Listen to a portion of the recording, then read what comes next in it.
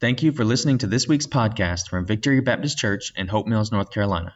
I pray that God uses this message to help you worship God, strengthen your relationship, and glorify Him. Without further ado, here is this week's message. So, if you all would go ahead and open your Bibles to Luke chapter 6. We're continuing our sermon series going through the book of Luke. This is an unexpected king.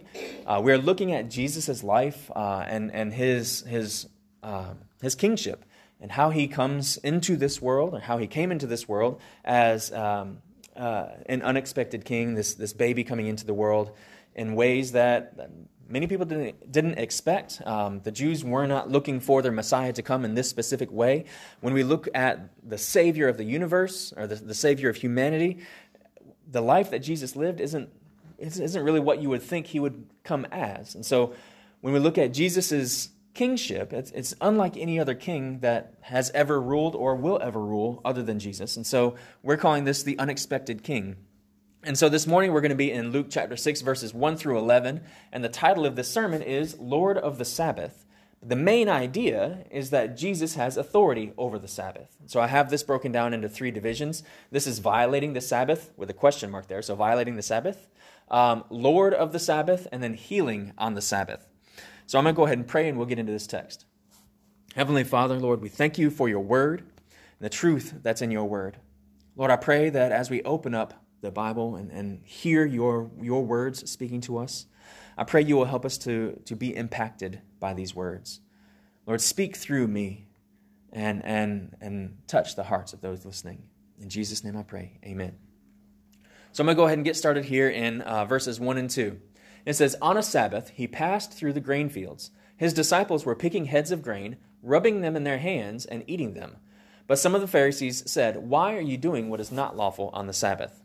So Luke tells us right off the bat that this is on a Sabbath. So in the Old Testament, we see a command to Sabbath in Exodus 20, starting in verse 8. It says, "Remember the Sabbath day to keep it holy. You are to labor 6 days and do all your work. But the seventh day is a Sabbath to the Lord your God. You must not do any work. You, your son or daughter, your male or female servant, your livestock, or the resident alien who is within your city gates. For the Lord made the heavens and the earth, the sea, and everything in them in 6 days, and then he rested on the seventh day. Therefore the Lord blessed the Sabbath day, and declared it holy." See, notice that Moses, in this passage, Moses points to God's action in creation as the basis for this commandment. In Genesis 2, 2 and 3, after God made everything in 6 days, he rested on the seventh.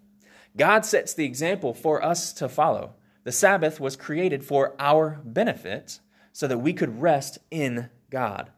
But this resting, it's not laziness, but instead it's an intentional time that we spend allowing God to restore us into what he created us to be. It's recreation. And so with that mentality in mind, when we're thinking of Sabbath as recreation, I think we can get a different understanding of the word recreation. Furthermore, this rest usually does not look the same for different people. It depends on what you do for work and how you are restored. For example, yard work and gardening are physical work, but I've heard it said that every preacher needs a garden. This is because so much of our work, and even my job in the school, so much of it is spent indoors, working with my mind and thoughts, or working with relationships with other people. So gardening gives me time to go outside and work with my hands and allows my mind to rest a little bit. It's less mentally intensive. So this can allow my mind time to hear from God.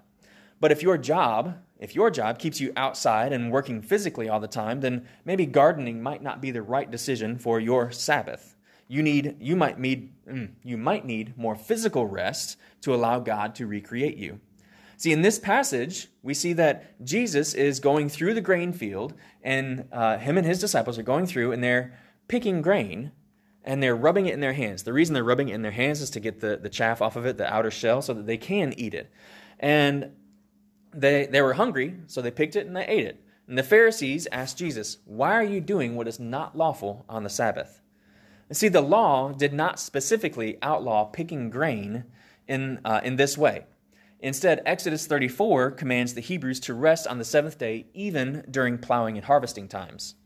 The commandment says not to do any work, but it doesn't define what that work is. Therefore, over the centuries, the rabbis would go through and in trying to be helpful, they defined what work is, because if we leave something undefined, somebody's going to define it for us. And so the rabbis had this whole list of activities that they had put together so that if you were to avoid those activities, then you would be sure not to work. If you followed their wisdom, you would be sure not to break the commandment. You can think of it like this. Niagara Falls. Now, I've never been to the U.S. side of the falls, but on the Canadian side, they have a viewing platform. And on that viewing platform, there's a guardrail so that to keep you from falling over into the falls. So technically, you could climb over the guardrail and not fall into the falls. That wouldn't be very wise, though, and I'm pretty sure it's illegal to do that. But theoretically, you could climb over that guardrail and be on the other side without falling into the falls. It's there to keep you from falling in. Again, not wise to do that. And so these rabbis, when they were building these lists, it was the same mentality. Right? It's this wisdom to keep you from breaking the law. Just going against that wisdom doesn't necessarily mean you're breaking the law, but you're in danger of that. So just because you did something that was listed by these rabbis doesn't necessarily mean that you broke the law. These lists were supposed to help the Israelites. But the Pharisees, instead, they used them to make the Jews' lives harder. They began to hold these rules to a higher esteem than they did God's law. Picking heads of grain might have been on these rabbis' lists, but that does not mean that it was law. So the Pharisees accuse Jesus of breaking the Sabbath. And since the Sabbath is based on God's character, Jesus would be going against God's character. Obviously, if Jesus goes against God's character, it would mean that he is not God. So this is a pretty serious accusation against Jesus. So let's see how he responds. Picking up in verse 3, Jesus answered them, "Haven't you read what David and those who were with him did when he was hungry? How he entered the house of God and took and ate the bread of the presence, which is not lawful for any but the priests to eat. He even gave some to those who were with him. Then he told them," this is Jesus told the Pharisees, "the Son of Man is Lord of the Sabbath." So instead of pointing out their error directly, Jesus uses a story from the Old Testament that shows an exception to the law.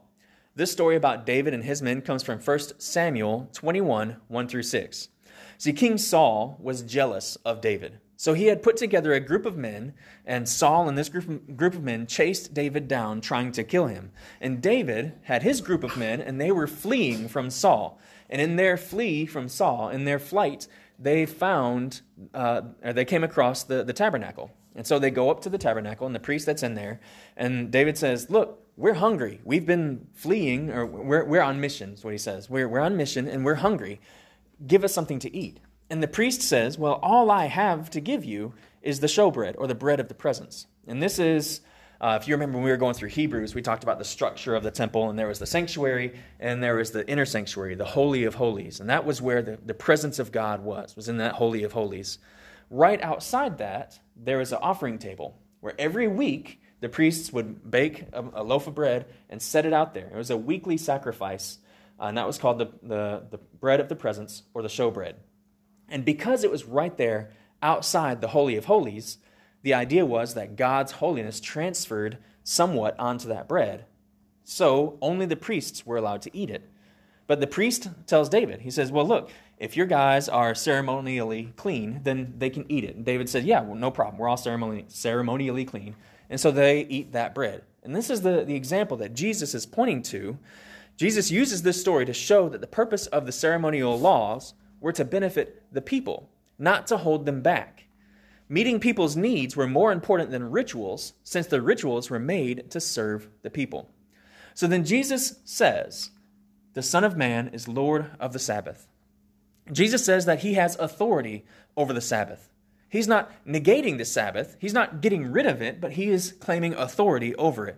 If David had authority to set aside some ritual for physical health, then Jesus' authority extends beyond that of David's. But we need to really understand what Jesus is saying. The Sabbath is a practice that is commanded, instituted, and demonstrated by God. Jesus is claiming authority over the Sabbath. So he is claiming to have the authority of God. And we've already talked about this several times, so I'll be brief. If Jesus is claiming to have God's authority, then he's claiming to be God. And if he is not God and claiming to be God, then that's blasphemy. The Pharisees did not like this very much. And when we keep reading, we see that they held on to this complaint about Jesus and would try to catch him in with it again later. But before we get to that story, we want to talk real quick about this title that Jesus uses for himself, the Son of Man. Now, this is the second time that we've seen Jesus use this title for himself here in Luke. But this is the name that he uses more than any other to refer to himself, or the title that he refers to himself as more than any other. This title comes from Daniel's vision in Daniel chapter 7. Daniel has this horrible dream. Well, it starts off as a horrible dream, where these four nightmarish creatures rise up out of the sea, each one more terrifying than the last. And as you read through it, you get this picture. David does a really good job of painting this picture of these horrible beasts coming out of the sea. And eventually, God's throne appears. And he kills the strongest beast, and he removes the power from the other three. And then Daniel says, "And suddenly one like a son of man was coming with the clouds of heaven. He approached the Ancient of Days and was escorted before him. He was given dominion and power and a kingdom, so that those of every people, nation, and language should serve him. His dominion is an everlasting dominion that will not pass away, and his kingdom is one that will not be destroyed." This character right here from Daniel's vision, this is the Son of Man that Jesus chooses to most closely identify with. To those around during that time, it was a clear claim to be the Messiah. So it is the Son of Man who is given dominion and glory and everlasting dominion. It's that Son of Man that Jesus is claiming to be. So now that we've got that covered, let's go on to this next story where Jesus challenges the Pharisees' understanding of the Sabbath. Picking up in verse 6. On another Sabbath, he entered the synagogue and was teaching. A man was there whose right hand was shriveled. The scribes and Pharisees were watching him closely to see if he would heal on the Sabbath, so that they could find a charge against him. But he knew their thoughts and told the man with the shriveled hand, "Get up and stand here." So he got up and stood there. So we see this man here comes and he has a shriveled right hand. Since Jesus' healing ministry has already been going strong, this man probably came to hear Jesus' teaching with the hopes that he could be healed.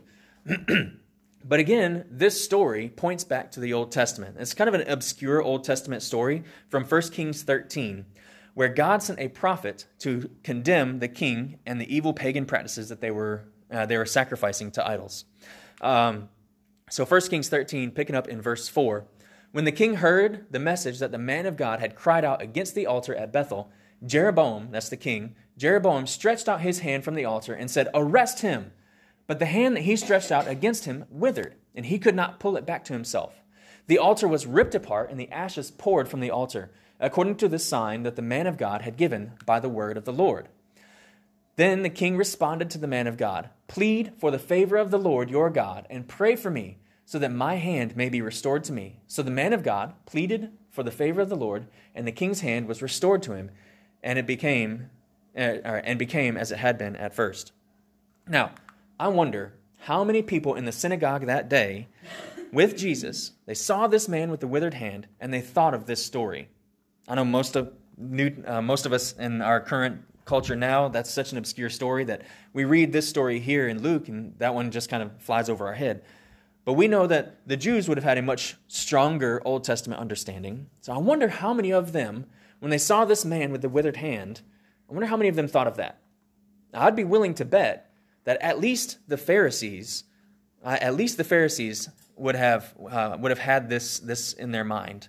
They would have been the ones who would have been the most knowledgeable of the Old Testament. So when they see this man coming up with the withered hand, they were probably, at least in the back of their minds, thinking of this story. Now, Luke seems to suggest that they might have, since he tells us that the scribes and Pharisees were watching Jesus closely to see if he would heal on the Sabbath so they could find a charge against him.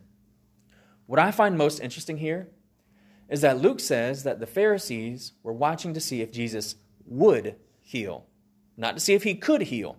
Jesus had already proved that he could heal. So they're not seeing if he would heal, not seeing if he could heal, but seeing if he would heal. They see this evidence that Jesus is the Messiah, but they still fail to believe. Also, it's not anywhere near the first time that Jesus had healed on the Sabbath. At least twice prior, we've read about this. Back in chapter 4, Jesus healed a man at the synagogue and then went to Peter's house and healed Peter's mother-in-law. Both of those happened on the same Sabbath. So I don't know if they're just now trying to charge Jesus because he's gaining in popularity, or maybe they just found out about Jesus' healing, or maybe they're still a little bit offended back when Jesus claimed to have authority to forgive sins. But whatever the reason, these Pharisees are watching closely to try to find some reason that Jesus is guilty. So how does Jesus respond? It says, "Then Jesus said to them, 'I ask you, is it lawful to do good on the Sabbath, or to do evil, to save a life, or to destroy it?' After looking around at them all, he told them, 'Stretch out your hand.' He did, and his hand was restored. They, however, were filled with rage and started discussing with one another what they might do to Jesus." So Jesus comes out and asks what seems like a pretty simple question. Is it lawful to do good on the Sabbath or to do evil, to save a life or destroy it? Seems like that should be a pretty simple question. Well, think about this. Yes, it was forbidden to do work on the Sabbath. But again, throughout Hebrew Scripture, the word work was left open for interpretation. There are some definite regulations in the Old Testament, but I couldn't find any regulation against healing on the Sabbath. This prohibition against healing on the Sabbath, from what I can see, was not law. Rather, it was again based on those rabbis' writings, the rabbinical teachings. It was not against God's law to heal on the Sabbath, only against the Pharisees' interpretation of the law.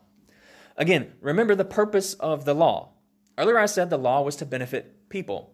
And yes, that we still see that as a need here, but that's not the main purpose of the law. The main purpose of the law was to reveal God's character. I'm going to say that again. The main purpose of the Old Testament law is to reveal God's character. So, Jesus is asking whether it is lawful to do good on the Sabbath. When he asks that, he's asking, is it okay to act like God on the Sabbath? Well, that seems like that should be common sense right there. But that's the question that he's asking. And when he asks this question, how did the Pharisees respond? Exactly. They had no response. They were silent. Right? They knew that they were wrong, so they were unwilling to answer. And since they did not answer, Jesus proceeds. "Stretch out your hand." And he did, and the hand was restored. To be honest with you, for those of us who've been reading through here in Luke, been following Jesus, it's not much of a surprise. And for those of those people who were sitting there in attendance, it probably wasn't much of a surprise for them either. They've watched Jesus heal people even on the Sabbath, so they probably weren't surprised about it. And with just a simple command, Jesus heals this man. Once again, the healing is not the main objective of Jesus' mission. Jesus came to save us from our sins. But the healing is the evidence that he has the authority to forgive sins. This does not minimize the fact that God does have the ability to heal. That's why we pray for people with illnesses or ailments or broken bones or whatever it is. We pray for those healings because we know that God can do it. But the main objective of Jesus' ministry, and therefore possibly the main objective of our prayer life, should be the salvation of the lost. Jesus' mission was to save us from our sins, those sins that separated us from God and condemn us to eternal punishment. It was that guilt that Jesus came to pay in our place. When Jesus died on the cross, he was our substitution, taking all the punishment that we deserve. Through faith in him, we get something better than physical healing. We are adopted into God's family and welcomed into eternal life with him. But Jesus proved his authority to save by performing these healings and giving correct teaching of God's law. The Jews were waiting for the Messiah to come and rescue them, and here he was, the Son of Man, whose kingdom is one that will not be destroyed. This should be cause for celebration and praise, but Luke tells us that they were filled with rage and started discussing with one another what they might do to Jesus. This is the first time in Luke's gospel that we see that the Pharisees were specifically starting to plot against Jesus. From this point forward, the Pharisees will persecute Jesus and try time and time again to catch him doing something wrong. They'll try to trick him into making some mistake. They're going to try to turn the crowds against him. But for now, they have no real accusation against him, and the crowds are impressed with Jesus. The crowds are on his side. So the Pharisees are left to simply plan and to scheme. So our application from this passage, what's our application? Well, our application always comes from our definition of a disciple and our three indicators of a disciple, the knowing, being, and doing. So our know application is to know that Jesus is Lord of the Sabbath. Since Jesus is God, he has authority over all creation and over all of God's law. This morning, we saw how that specifically applies to the Sabbath. But since God is unchanging and the Sabbath is based on God's act and his character, Jesus' authority doesn't change the Sabbath. Instead, Jesus uses this authority to give a correct understanding of the Sabbath. Jesus showed that the Sabbath should reflect God's good character and that it is necessary for the health of the believer. God, in his wisdom, commands us to rest in him. I'm going to say that again. God, in his wisdom, commands us to rest in him. Our B application is to be godly in obedience to commands. See, in this passage, the Pharisees use their interpretation of God's law and their understanding of obedience to God's law to shame, embarrass, and to persecute Jews. Instead, God's laws are meant to display his character. If your understanding and application of God's commands causes you to act in ways that are contrary to God's character, then you're misunderstanding something. I'm going to say that again. If your obedience or if your idea of obedience to God's commands leads you to act in ways that are against God's character, then there's something missing. The dots aren't connected right. We are to obey God's commands, and in doing so, we are to glorify him. When a Christian acts in God's character, those around us will often be drawn to God's goodness in our lives. Not always. Remember, the enemy has many fooled, and the Christian life is one of spiritual warfare. But a godly obedience to God's commands will make sharing the gospel much easier and more effective. And our do application is to rest in God. Take a cue from Chick-fil-A. They choose to close on Sundays because they're founded on Christian principles. From a secular business mindset, this seems like a really dumb idea. They'll only be open 6 days a week when they could be open 7 days a week. That's one more day that they could be making money. But when we look at Chick-fil-A as a business, that seventh day is not hurting them at all. Matter of fact, it's probably helping them out because they're honoring God in that. They're being obedient to God's command and taking a day of rest. There is an argument about which day should be the Sabbath day. And when you look throughout the Old Testament, it was clear that that Sabbath rest was to be the seventh day, which would be our Saturday. But then in the New Testament, when we look in the New Testament era and in the early church, we recognize that most communities of Christians moved their day of rest to Sundays because this was the day that Jesus rose from the tomb. And so in one sense, every Sunday when we are here having church, we're celebrating Resurrection Sunday. That's why the church service in the New Testament era was moved to Sundays, because every Sunday is Resurrection Sunday. But that doesn't mean that Sundays have to be your Sabbath day. Your Sabbath rest needs to be a time where you can stop and spend time with God, allowing him to work in your life and to recreate you from the inside. If that happens to be Sunday, good. If that happens to be Saturday, good. Or if that happens to be Thursday because of your work schedule, that's good too. We don't have to be legalistic about which day it is. Just make sure that you have a Sabbath day. It doesn't matter which day you use as your Sabbath, as long as you're using it to rest in God. So our application points again is to know that Jesus is Lord of the Sabbath, be godly in obedience to his commands, and to rest in God. Let us pray. Heavenly Father, again, Lord, we thank you for your word. We thank you for the wisdom that's in your word. God, I ask that you will help us to take this, the lessons here and apply it to our lives. Lord, I pray you will help us to all find that Sabbath in you, that time to allow you to work in our lives, to recreate us from the inside out, so that we can better glorify you and reflect your glory back to you better. In Jesus' name I pray. Amen. Thank you again for listening to this week's message. If you would like to know more information about our church, please visit victorybaptisthopemills.com or facebook.com/VBC Hope Mills. I would also like to ask that you rate and review this podcast. And if you found this sermon helpful, please share it.